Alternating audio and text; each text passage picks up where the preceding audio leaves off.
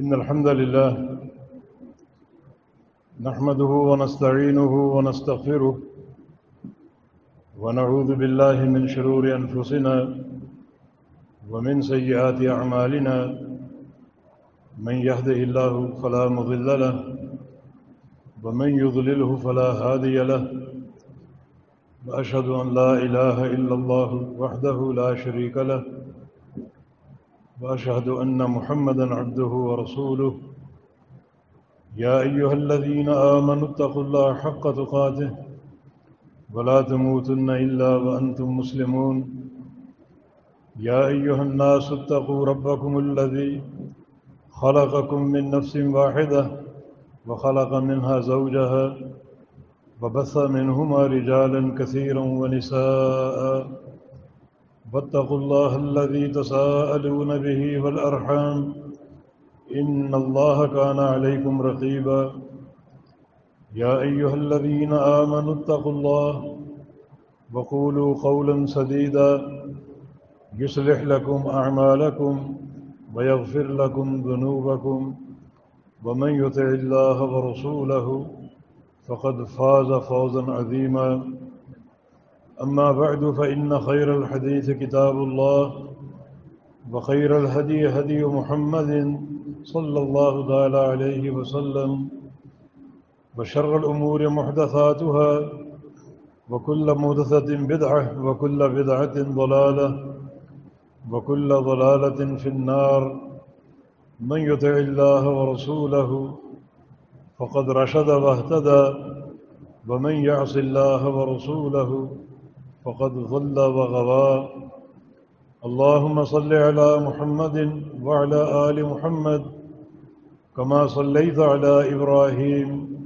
وعلى آل إبراهيم إنك حميد مجيد اللهم بارك على محمد وعلى آل محمد كما باركت على إبراهيم وعلى آل إبراهيم إنك حميد مجيد سبحانك لا علم لنا إلا ما علمتنا إنك أنت العليم الحكيم رب اشرح لي صدري ويسر لي أمري واحلل عقدة من لساني يفقه قولي أعوذ بالله من الشيطان الرجيم من همزه ونفخه ونفسه بسم الله الرحمن الرحيم يا أيها الذين آمنوا اتقوا الله ولتنظر نفس ما قدمت لغد واتقوا الله إن الله خبير بما تعملون صحیح بخاری کی ایک حدیث ہے جس کو حدیث قدسی کہا جاتا ہے۔ رسول کریم صلی اللہ علیہ وسلم کا فرمان ہے کہ اللہ فرماتا ہے سبقت رحمتی غضبی، میری رحمت میرے غضب سے پہلے ہے۔ اپنے بندوں کے ساتھ پہلا معاملہ اپنی رحمت کا کرتا ہوں، اور اگر بندے میری رحمت کی قدر کریں بے تحاشا اجر عطا فرماتا ہوں۔ لیوفیہم اجورہم ویزیدہم من فضلہ، پورا اجر دیتا ہوں اور اپنے فضل سے بڑھا چڑھا کر عطا فرماتا ہوں۔ اور اگر میرے بندے میری رحمت کا استحقاق اپنے اندر پیدا نہ کر سکیں تو پھر میرے غضب کا معاملہ ہے۔ اس رحمت کی دلیل جو ہمارا اسلامی سال ہے اس کا آغاز محرم الحرام سے ہوتا ہے، اور یہ رب کائنات کی رحمت ہے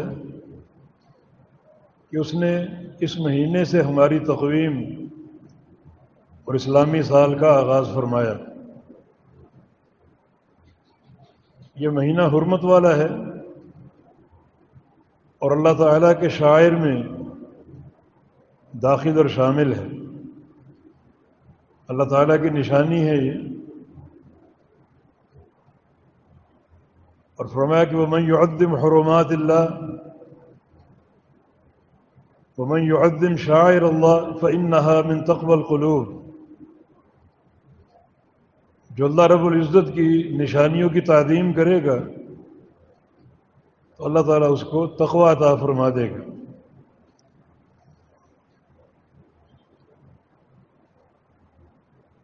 تو آغاز امر ہی سے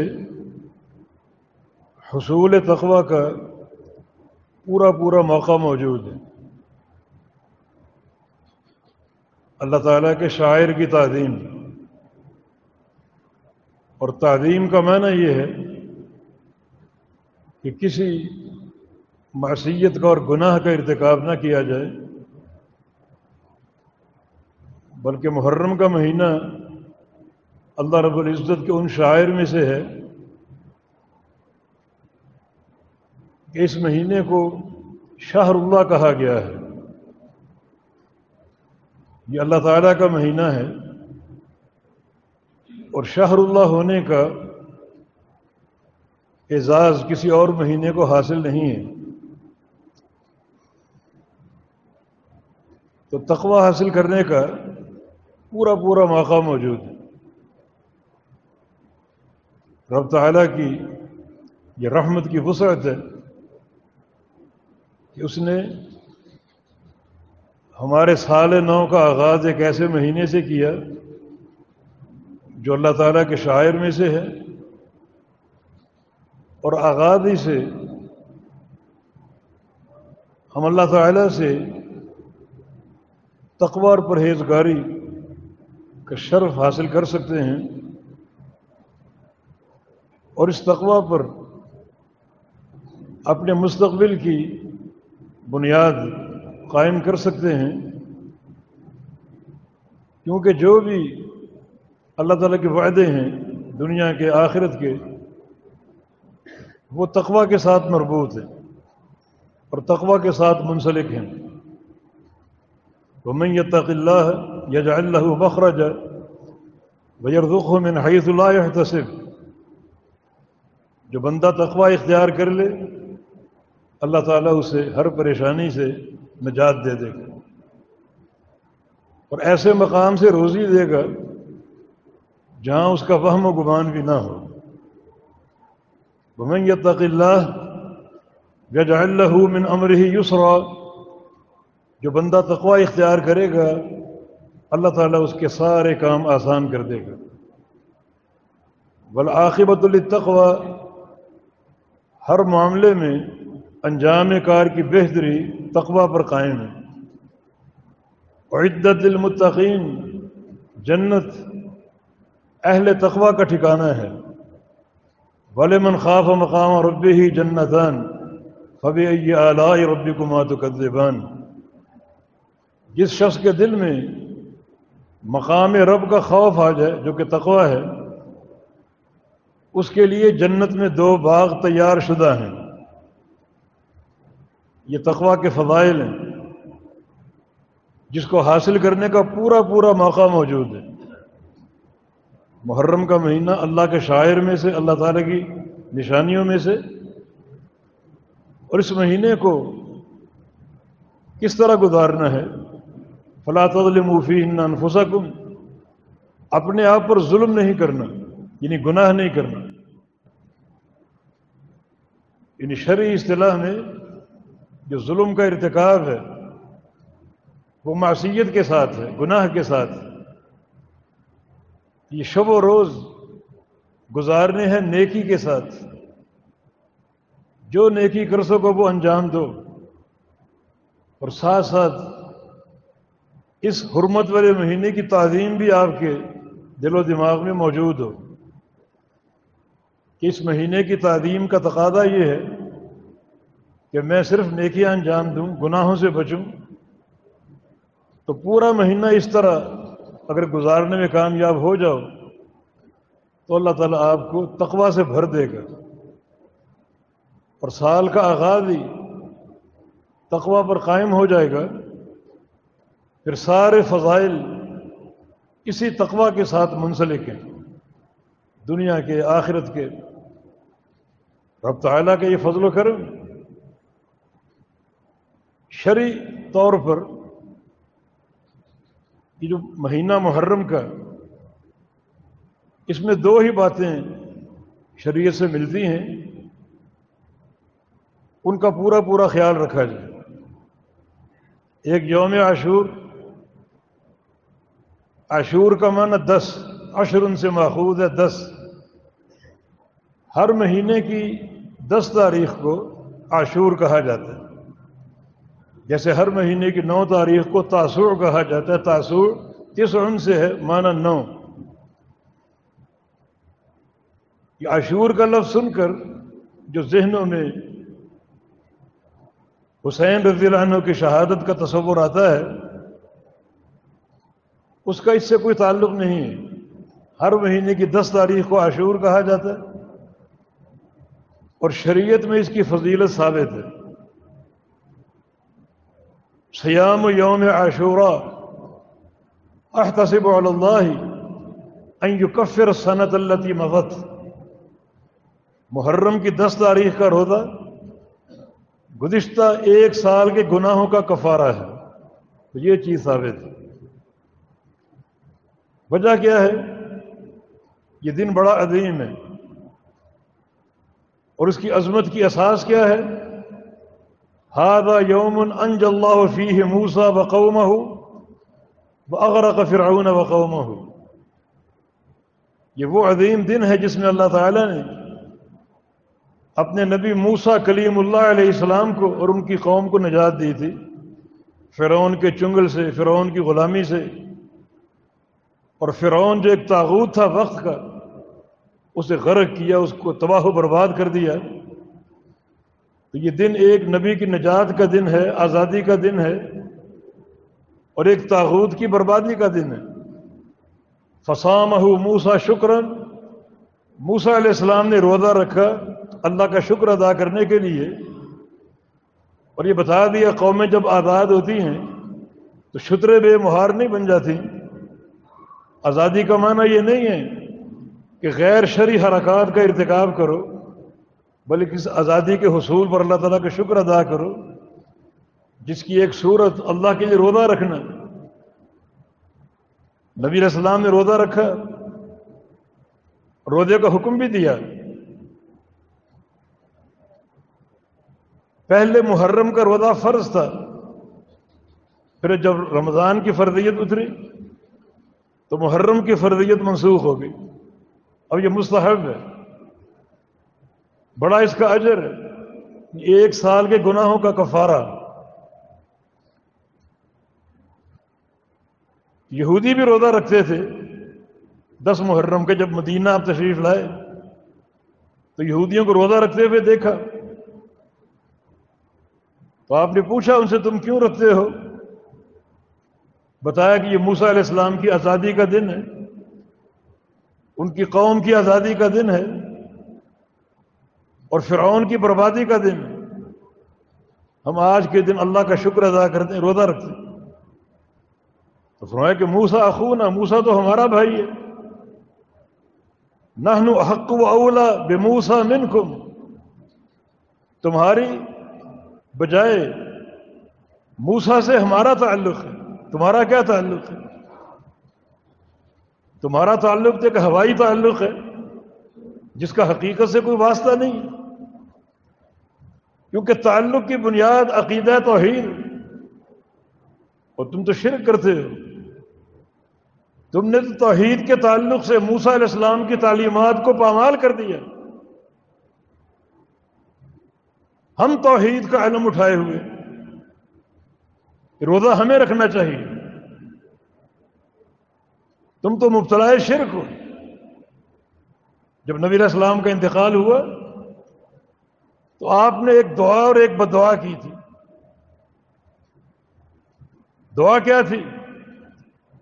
اللہم لا تجعل قبری وثنا یعبد، اللہم لا تجعل قبری عیدا، اے اللہ میری قبر کو پوجا گاہ نہ بنانا کہ لوگ یہاں آئیں اور میری عبادت کریں، میری قبر پر سجدے کریں۔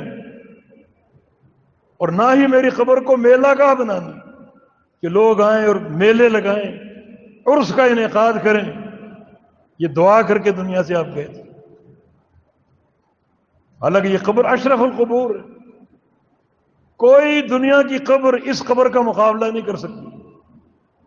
یہ قبر کہاں پر ہے؟ ایک ایسے زمین کے ٹکڑے پر جو اللہ کا پسندیدہ ہے. کیونکہ نبی علیہ السلام کی حدیث ہے، اللہ تعالیٰ نبی کے دفن کے لیے جو ٹکڑا منتخب کر لے اسی جگہ نبی کی روح قبض کرتا ہے. نبی علیہ السلام کا انتقال سیدہ عائشہ صدیقہ طاہرہ مطہرہ رضی اللہ عنہا کے حجرہ میں ہوا. وہیں آپ کی روح قبض ہوئی جو اللہ کا پسندیدہ ٹکڑا ہے، اور وہیں آپ دفن ہوئے. تو جہاں آپ کی قبر ہے وہ اللہ تعالیٰ کی پسندیدہ جگہ ہے. اور اسی حجرہ میں بیٹھ کر رسول اللہ صلی اللہ علیہ وسلم نے فرمایا تھا ما بین بیتی و منبری روضۃ من ریاض الجنہ. میرے اس گھر سے لے کر میرے منبر تک جو زمین کا ٹکڑا ہے وہ جنت کا باغیچہ ہے. تو یہ قبر ریاض الجنہ میں ہے، اللہ تعالیٰ کے پسندیدہ ٹکڑے میں ہے. اور قبر میں مدفون رحمت اللہ العالمین ساری کائنات میں سب سے اعلیٰ ہستی ہے. مگر کیا ہے، اس قبر کو میلہ گاہ نہ بنانا. یا عرسوں کا لوگ انعقاد کریں، قبر کا طواف کریں، قبر پہ سجدے کریں. جب یہ اشرف القبور یہاں ممانعت ہے میلوں کی، سجدوں کی، طوافوں کی، تو وہ کون سی ماں جس نے ایسا لال چنا ہو جس کی قبر پر جا کے میلے لگائے جائیں، سجدے کیے جائیں. یہ کائنات کی سب سے اعلیٰ قبر، سب سے اعلیٰ ہستی مدفون ہے. اور آپ یہ دعا کر کے گئے کہ یا اللہ میری قبر پر اوس نہ لگے، میری قبر پر لوگ پوجا نہ کریں. اور بدعا کیا کی تھی؟ لعن اللہ الیہود والنصارى اتخذوا قبور انبیائہم مساجد. اللہ تعالیٰ یہودیوں پر، عیسائیوں پر لعنتیں برسائے. اللہ ان دونوں قوموں کو برباد کر دے جنہوں نے اپنے نبیوں کی قبروں پر قبے اور عمارتیں بنا لی، قبروں پر سجدہ گاہ بنا لیے، بذام خیش مساجد تعمیر کر لی قبروں پر. تو تم تو مبتلا شرک ہو. تم نے انبیاء کی قبروں کا نہ چھوڑا اور ان پر سجدہ گاہ بنا لیے، قبے اور عمارتیں بنا لی. یہ آپ کی بددعا دنیا سے جانے سے قبل. دنیا سے جاتے جاتے اپنی قوم کو، امت کو عقیدہ توحید سمجھا کر اور سکھا کر گئے. کیونکہ توحید سر فہرست ہے، اور چونکہ زیادہ اس امت کا شرک قبروں کے نظام سے مربوط ہے تو آپ نے قبروں کا ذکر کیا، اپنی قبر کا ذکر کیا. اور یہ امت اس قدر بے وفا امت ہے کہ زیادہ تر جو شریعت کی مخالفت کی گئی وہ قبروں کے تعلق ہی سے ہے. کیا نبی علیہ السلام نے قبریں پختہ کرنے سے نہیں روکا؟ جائیے جا کر قبرستان دیکھیے، ہر قبر پختہ الا ماشاء. کیا نبی علیہ السلام نے اونچی قبر سے نہیں روکا؟ جائیے قبرستان دیکھیے قبریں کتنی اونچی بنی ہوئی. کیا نبی علیہ السلام نے قبروں پر چراغاں کرنے سے نہیں روکا؟ لوگ چراغاں بھی کرتے ہیں، دیے جلاتے ہیں، پھولوں کی چادریں چڑھاتے ہیں. یہ نظام قبور میں پوری شریعت سے مخالفت محاذ آئی. کیا نبی علیہ السلام نے قبروں پر لکھنے سے نہیں روکا؟ جائیے دیکھیے، ہر قبر کا حال دیکھیے، لکھا ہوا ہے، نام لکھے ہوئے، تاریخیں لکھی ہوئی، آیتیں لکھی ہوئی، حدیثیں لکھی ہوئی، بالکل شریعت سے محاذ آ رہی ہے. نبی علیہ السلام کا حکم کیا ہے؟ قبروں کی زیارت کرو اور جو مانگو وہ قبر والے کے لیے مانگو، ہم زیارتیں کرتے ہیں اور جو مانگتے ہیں قبر والے سے اپنے لیے مانگتے ہیں، بغاوت شریعت سے۔ کس طرح امت کو آپ ڈرا کر گئے، کس طرح نقطہ توحید سمجھا کر گئے، اور آج یہ قوم پوری طرح مبتلا شرک ہے نظام قبور کے تعلق سے۔ تو فرمایا یہود و نصارہ کا کیا تعلق موسیٰ علیہ السلام سے؟ یہودیوں کا کیا واسطہ موسیٰ علیہ السلام سے؟ دین اسلام میں جو تعلق ہوتا ہے وہ عقیدہ اور توحید کی بنا پر ہوتا ہے۔ ہم صاحب توحید ہیں، موسیٰ علیہ السلام بھی توحید کے علمبردار تھے۔ روزہ ہم رکھیں، بتیہ شریعت محرم الحرام کے تعلق سے، اور کوئی چیز ثابت نہیں۔ ہاں نبی علیہ السلام نے کیونکہ فرمایا کہ خالف الیہود والنصارى، یہودیوں کی مخالفت کیا کرو، عیسائیوں کی مخالفت کیا کرو، تو آپ نے 10 تاریخ 10 محرم کے ساتھ ایک روزے کی اور مشروعیت فرما دی۔ ایک دن پہلے یا ایک دن بعد، 9 کو رکھ لو اور 10 کو رکھ لو، یا 10 کو رکھ لو اور 11 کو رکھ لو۔ یہودی ایک روزہ دن 2 رکھیں گے ان کی مخالفت کرنے کے لیے۔ یہ ہے مشروعیت۔ 10 کا روزہ رکھو گے اس کا اجر کیا ہے؟ 1 سال کے گناہوں کا کفارہ۔ 9 کا اور 11 کو ساتھ ملا لو گے اس کا اجر کیا ہے؟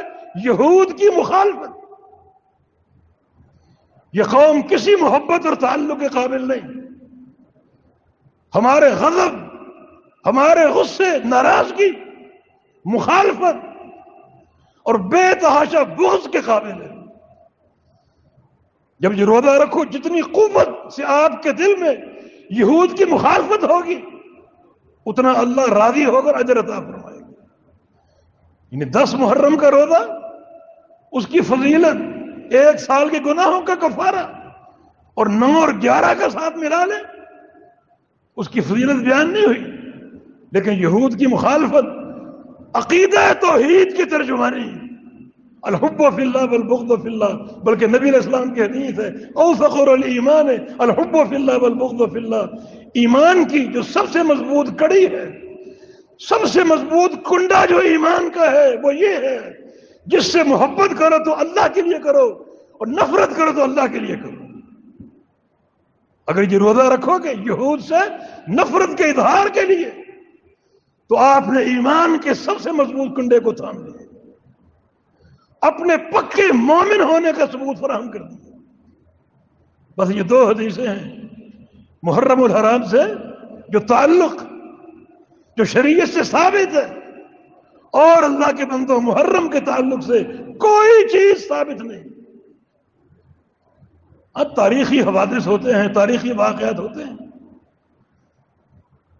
سن 61 ہجری میں کربلا کے میدان میں افسوسناک سانحہ پیش آیا۔ نبی علیہ السلام کی اہل بیت کو، اہل بیت اطہار کو کس طرح شہید کیا گیا، جس پر ملال ہو، دکھ ہو، رنج اور الم ہو، مگر دکھ اور رنج و الم کے اظہار کے لیے بھی طریقہ شرعی اختیار کیا جائے، وہ طریقہ اختیار نہ کیا جائے جس سے دین نے روکا، بلکہ دین حنیف نے اس طریقے کو اپنانے والوں کو دین سے خارج کر دیا۔ لیس منا من ضرب الخدود، لیس منا من ضرب الخدود وشق الجیوب ودعا بدعوى الجاہلیہ، جو غم میں ماتم کرتا ہے، اپنے گریباں کو چاک کرتا ہے، اپنے رخساروں کو پیٹتا ہے، وہ ہم میں سے نہیں ہے، نہ ہمارے دین سے نہ ہماری ملت سے، اس کا کوئی تعلق نہیں۔ نبی علیہ السلام کی ایک اور حدیث ہے، انی بریء من السالقۃ والحالقۃ والشاقۃ، جو خاتون رنج اور مصیبت کے وقت میں اپنے رخسار پیٹتی ہے، اپنا دامن چاک کرتی ہے، اپنے سر کے بال منڈوا لیتی ہے، میں اس سے بری، لا تعلق اور ناراض ہوں۔ اور یہ کام اگر مرد کریں، عورتوں کے دل نرم ہوتے ہیں، ان کا رونا دھونا آپ سب جانتے ہیں، لیکن اگر عورتیں یہ کام کریں اتنی شدید وعید ہے، اور اگر مرد یہ کام کریں تو کتنی وعید کے مستحق ہوں گے۔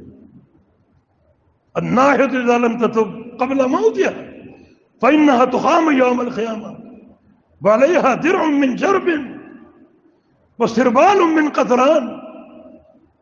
نوحہ کرنے والی عورت اگر توبہ نہ کر سکی اور توبہ کیے بغیر مر گئی تو اسے قیامت کے دن کھڑا کیا جائے گا اس طرح کہ اس کا جسم کھجلی سے خارش سے بھرپور ہوگا، اور اس جسم پر جہنم کی آگ کا تانبا پگھلایا ہوا گرم کیا ہوا ڈال دیا جائے گا۔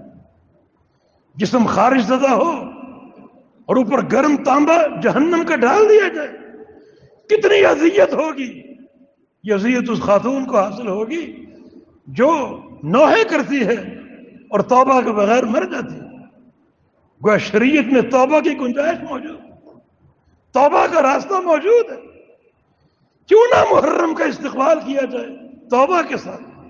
جو سابقہ واقعات ہو گئے، جو سابقہ معصیتیں ہو گئی، ان پر توبہ کر لی جائے، اور آئندہ کے لیے تقویٰ کا راستہ، اللہ اور اس کے رسول کی اطاعت کا راستہ۔ جو موقع آئے، جو دن آئے، اس موقع کے تعلق سے، اس دن کے تعلق سے شریعت کیا چاہتی ہے، اللہ کا دین کیا چاہتا ہے، اسے اختیار کر لیا جائے۔ یہ عین تقویٰ ہے، اور اللہ کی حدوں کو پامال کرو گے، اس کی نشانیوں کو توڑو گے، اور اس کے شاعر کی توہین کرو گے، یہ رب کائنات کی ناراضگی کا موجب ہوگا۔ اس کی رحمت کا یہ ایک عظیم ثبوت کہ اس نے آپ کے سال کا آغاز محرم سے کر دیا۔ اس میں معصیتوں سے بچو، گناہوں سے بچو، اللہ تقویٰ عطا فرما دے گا۔ آغاز امر سے تقویٰ آپ کو حاصل ہو جائے۔ تقویٰ کے سارے فائدے آپ نے سن لیے، دنیا کے فائدے، آخرت کے فائدے۔ باقی یہ ثانیہ ہے، یہ حادثہ انتہائی افسوسناک۔ شیخ الاسلام فرماتے ہیں، ابن تیمیہ رحمہ اللہ، جب اسلامی سال شروع ہوتا ہے تو شیطان دو قوموں کو ورغلانے میں کامیاب ہو جاتا ہے، دو قوموں کو گمراہ کرنے میں کامیاب ہو جاتا ہے۔ ایک وہ قوم جو جناب حسین کی شہادت کے واقعے کو ذکر کرتی ہے، مرثیے پڑھتی ہے، نوحے کرتی ہے، ماتم کرتی ہے، رخسار پیٹتی ہے، بلکہ بعض جگہ تو چھریوں کا وار اپنے اوپر کرتی ہے، اپنے آپ کو لہو لہان کر لیتے ہیں، جس کا شریعت سے کوئی تعلق اور کوئی واسطہ نہیں۔ یہ رافضی قوم۔ دوسری وہ قوم جو اس دن خوشی کا اظہار کرتی ہے، یہ خارجی اور ناسبی قوم ہے، جناب علی سے بغض رکھنے والے، آپ کے خانوادے سے بغض رکھنے والے، محرم کی آمد پر خوشیوں کا اظہار کرتی ہے۔ گویا ان کی عید کا دن آ چکا ہے، نئے نئے کپڑے پہننا، اچھے پکوان تیار کرنا۔ یہ عمان کے ناسبی، عمان کی یہ خارجی قوم، یہ بھی شیطان کی گمراہی کا نتیجہ ہے۔ کسی قوم کو شیطان نے رونے دھونے پر لگا دیا، وہ بھی خلاف شریعت ہے، اور کسی قوم کو خوشیوں کے اظہار پہ لگا دیا، وہ بھی خلاف شریعت ہے۔ پھر یہ محرم کیسے گزارا جائے، یہ دن کیسے گزارا جائے؟ روزہ رکھ کے، اللہ اور اس کے رسول کی اطاعت کر کے۔ نہ روٹین سے بڑھ کر خوشی ہو، نہ روٹین سے بڑھ کر غم اور اس کا اظہار۔ خوشی مناؤ گے تو تشبیہ ہوگی خارجیوں کے ساتھ، اظہار غم کرو گے تشبیہ ہوگی رافضیوں کے ساتھ۔ اس تشبہ سے بچو۔ جو اہل سنہ کا منہج اعتدال کا، وسطیت کا، وہ اختیار کرو۔ جناب امیر المومنین علی بن ابی طالب رضی اللہ عنہ کا قول ہے، ہلاک فی رجلان محب غال و مبغض خال۔ میرے بارے میں دو قسم کے لوگ برباد ہو گئے، ایک مجھ سے محبت کرنے والے غلوب کے ساتھ، اور دوسرا میری نفرت اور ناراضگی پالنے والے، مجھ سے نفرت کرنے والے، عداوت قائم کرنے والے۔ میرے تعلق سے یہ دو قومیں ہلاک و برباد ہو گئی۔ اور ایک اور ان کا قول تاریخ ابن ابی عساکر میں، وہ فرما گئے یحبونی قوما حتی دخلوا النار فی حبی ویبغضونی قوما حتی دخلوا النار فی بغضی. ایک قوم مجھ سے اتنی محبت کرے گی کہ میری محبت میں غلو کر کے وہ جہنم کا لقمہ بن جائے گی، اور ایک قوم مجھ سے اتنی عداوت کرے گی، اتنی نفرت کرے گی، اس عداوت میں غلو کر کے وہ جہنم کا لقمہ بن جائے گی. یہ دو قومیں میری وجہ سے برباد ہوگی. ایک مجھ سے محبت کرنے والے غلو کے ساتھ. جناب علی رضی اللہ عنہ نبی علیہ السلام کے صحابی تھے، عظیم صحابی، خلفائے راشدین میں سے، جنتی، جنت کے وعدے، مگر ان میں الوہیت کی صفات پیدا کر دی جائے، ان کا رتبہ نبی سے بڑھا دیا جائے. یہ ساری باتیں موجود ہیں. یہ غلوب کا راستہ ہے، یہ بربادی ہے. اور خارجی قوم شیخین کے علاوہ تمام صحابہ کا بغض رکھنے والے اس بغض کی بنا پر وہ جہنم کا لقمہ بن گئے. تو واقعہ ضرور ہوا جس پر صدمہ ہوتا ہے، دل میں ایک رنج و الم ہوتا ہے. اللہ کے پیارے پیغمبر کا خانوادہ جن کو کوفہ کی سرزمین پر کوفیوں کی بے وفائی کی بنا پر شہید کیا گیا، خط لکھ کے بلانے والے اور بلا کر بے وفائی کرنے والے، ساری باتیں بھول گئے، سارے عہد توڑ گئے، حتیٰ کہ یہ خانوادہ کتنی بے دردی سے شہید. جناب حسین نے جب کوفہ پہنچ کر کوفیوں کی بے وفائی کو دیکھا، پریشان ہوئے. 3 باتیں پیش کی، 3 میں سے ایک بات مان گئے، ہمیں واپس جانے دو. انکار کر دیا، نہیں جانے دو. ہمیں شام کے علاقوں میں بھیج دو جہاں رومیوں کے خلاف اسلامی لشکر جہاد کر رہے ہیں، ان کے ساتھ ہم جہاد کریں، شہادت کا انتظار کریں. انکار کر دیا. ہمیں ہمارے چچا زاد یزید ابن معاویہ کے پاس بھیج دو، انہیں معلوم تھا وہاں ہمیں پناہ بھی ملے گی، محبت بھی ملے گی. یہ بھی نہیں مانے. لشکر کشی ہوئی، کربلا کے میدان میں ایک جھڑپ ہوئی، اور اس میں یہ سارے نہتے، مرد بھی، عورتیں بھی، بچے بھی شہید کر دیے گئے. صدمہ ہے بہت بڑا. اس پر خوشی منانے کا موقع نہیں ہے، صدمے کی بات، مگر صدمہ شریعت کی حدود سے تجاوز نہ کرے. یہ مقام جناب سیدین کا، حسنین کریمین کا اللہ نے لکھا ہوا ہے. نبی علیہ السلام کی حدیث ہے، الحسن الحسین سیدہ شباب اہل جنہ. حسن و حسین جو ہیں جنت کے نوجوانوں کے سردار ہوں.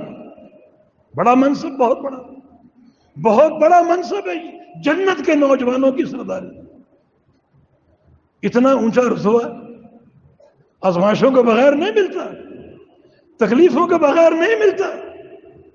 نبی علیہ السلام کا فرمان بھی اشد البلاء علی الانبیاء ثم الامثل فالامثل، کہ سخت ترین تکلیفیں نبیوں پر آتی. ان نبیوں کو بھی اونچا مقام ان تکلیفوں کی بنا پر ملے گا. نبی کے عمل، نبی کا عقیدہ، نبی کا منہج، یہ سارے بابرکت. مگر یہ اونچا مقام جہاں اس عمل پر ملے گا، اس عقیدے پر ملے گا، وہاں دنیا میں تکلیفیں سہنے پر ملے گا. سخت ترین تکلیفیں انبیاء پر آتی ہیں، اور انبیاء کے بعد کن پر؟ جن کا مقام انبیاء کے بعد ہے ان پر آئیں گے. جناب حسن حسین، سخت ترین تکلیفیں ان پر آئیں. جناب حسین میدان کربلا میں شہید ہوئے، اور شہادت ایک اعزاز ہے. تنازل اختیار نہیں کیا، حق پر سمجھوتا اور سودا نہیں کیا، اپنی جان قربان کر دی. شرف کی بات ہے، اعزاز کی بات ہے. ایک صدمہ سہا اپنے اوپر، اپنے اہل و عیال پر. جو جنت کا اونچا مقام اس کے اہل ہو گئے. نبی علیہ السلام کی حدیث بھی ہے، اللہ تعالیٰ نے بعض بندوں کے لیے بڑا اونچا مقام تیار کر رکھا جنت کے اندر، مگر ان کے عمل قاصر ہوتے ہیں تو اللہ تعالیٰ انہیں کسی دکھ میں، کسی مرض میں مبتلا کر دیتے ہیں، اور ساتھ ساتھ صبر کی توفیق دے دیتے ہیں. اتنا صبر کرتے ہیں کہ اس مقام کے اہل بن جاتے ہیں جو مقام اللہ نے تیار کر رکھا ہے. اور جناب حسن رضی اللہ عنہ، انہوں نے اپنی خلافت چھوڑ دی، اپنی عمارت چھوڑ دی، جناب معاویہ کے حق میں ان کی بیعت کر لی تاکہ جھگڑا ختم ہو جائے. حالانکہ تاریخ کے الفاظ کے مطابق پہاڑ جیسا لشکر ان کے ساتھ موجود تھا جناب معاویہ کے لشکر کا مقابلہ کرنے کے، مگر تنازل اختیار کیا، اپنی خلافت سے کنارہ کشی اختیار کی، ان کی بیعت کر لی، اور یوں ایک فتنے کی جو صورت بن چکی تھی وہ تھم گئی.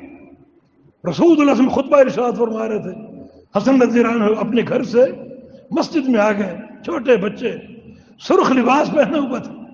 آپ ممبر سے اترے، حسن کو اٹھا لیا، پھر ممبر پر آ گئے، فرمایا کہ ان ابنی ھذا سید وسوف یصلح اللہ بہ بین فئتین من المؤمنین، میرا یہ بیٹا سردار ہوگا، اللہ تعالیٰ میرے اس بیٹے کے ذریعے مسلمانوں کی دو جماعتوں میں صلح کرائے گا، سردار ہوگا.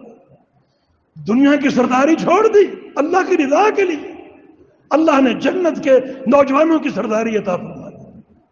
یقیناً یہ بڑا ایک آزمائش کا عمل ہوتا ہے، آزمائش کا کام ہوتا ہے.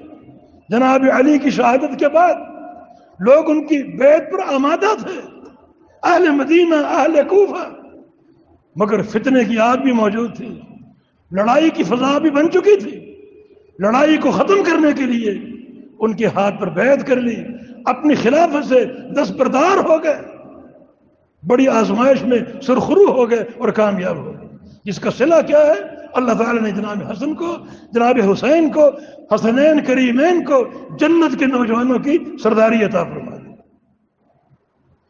یہ تاریخ ہے، صحیح تاریخ. بھائی اس کو بڑھاتے جاؤ، پھیلاتے جاؤ، داستانیں گھڑتے جاؤ. راوی کہتا ہے، راوی کہتا ہے، راوی کہتا ہے، کون راوی؟ کوئی معلوم نہیں، راوی کہتا ہے، راوی کہتا ہے. یہ صحیح تاریخ جس کا خلاصہ ہم نے پیش کر دیا. اور یہ شرعی ایک نسبت محرم و حرام کے تعلق سے، یعنی شہادت حسین کا واقعہ، اس کا شرعی اعتبار سے محرم سے کوئی تعلق نہیں. بڑے بڑے واقعات ہوئے، اسلامی تاریخ بھری پڑی. محرم سے کچھ عرصہ قبل ذوالحج میں عثمان غنی رضی اللہ عنہ شہید ہوئے، یکم محرم کو عمر بن خطاب رضی اللہ عنہ شہید ہوئے. تاریخ کو اگر کھنگالو گے روزانہ کوئی نہ کوئی واقعہ موجود ہے، تو کیا رونے بیٹھ جائیں، ماتم کرنے بیٹھ جائیں؟ نہیں، ہم اپنے شہداء پر ماتم نہیں کرتے. شہادت تو ایک تمغہ ہے، شہادت تو ایک اعزاز ہے جو ان کے سینے پر سجا دیا گیا. اللہ اپنی راہ میں دیکھتا ہے خون بہانے کے لیے کون تیار ہوتا ہے، اور اگر خون بہانے پر لوگ تیار ہو جائیں اور خون بہا دیا جائے، یہ اللہ کی رضا کا موجب ہے اور اس کی محبت کا باعث ہے. یہ خلاصہ ہے شریعت کا اور تاریخ کا. اللہ تعالیٰ نے ہر حوالے سے اپنے دین پر قائم رہنے کی توفیق عطا فرما دی. جو دن آئے ہم یہ دیکھیں اس دن شریعت کا تقاضا کیا ہے، اس مہینے شریعت ہم سے کیا چاہتی ہے، بس وہ اختیار کر لیں. یہ دین ہے، اللہ کی رضا ہے. تو اللہ کی رحمت اپنے جوش پر، محرم کا مہینہ موجود ہے، 10 دن گزرے، 20 دن باقی ہیں ابھی، توبۃ النصوح کے ساتھ داخل ہو اور یہ نیت کر کے کہ یہ حرمت والا مہینہ ہے، اللہ کا مہینہ ہے، اس مہینے کا یہ احترام کر لوں، اس کا اکرام کر لوں، گناہوں سے بچوں، نیکی کا راستہ اختیار کر لوں. سچی نیت سے کرو گے تو کیا ہوگا؟ اللہ تعالیٰ آپ کو تقویٰ عطا فرما دے. اور جب سال کے پہلے مہینے تقویٰ حاصل ہو گیا تو باقی سارے دن اسی تقویٰ کی بنیاد پر گزریں گے اللہ کی رضا کے ساتھ. اللہ پاک توفیق عطا فرما دے. اللہ ہمیں ہر حال میں اپنی اور اپنے حبیب کی سنت کی اتباع کی توفیق عطا فرما دے. اللہ قرآن و حدیث کو تھامے رہنے کی توفیق عطا فرما دے. اقول قولی ھذا واستغفر اللہ لی ولکم وآخر دعوانا ان الحمد للہ رب العالمین.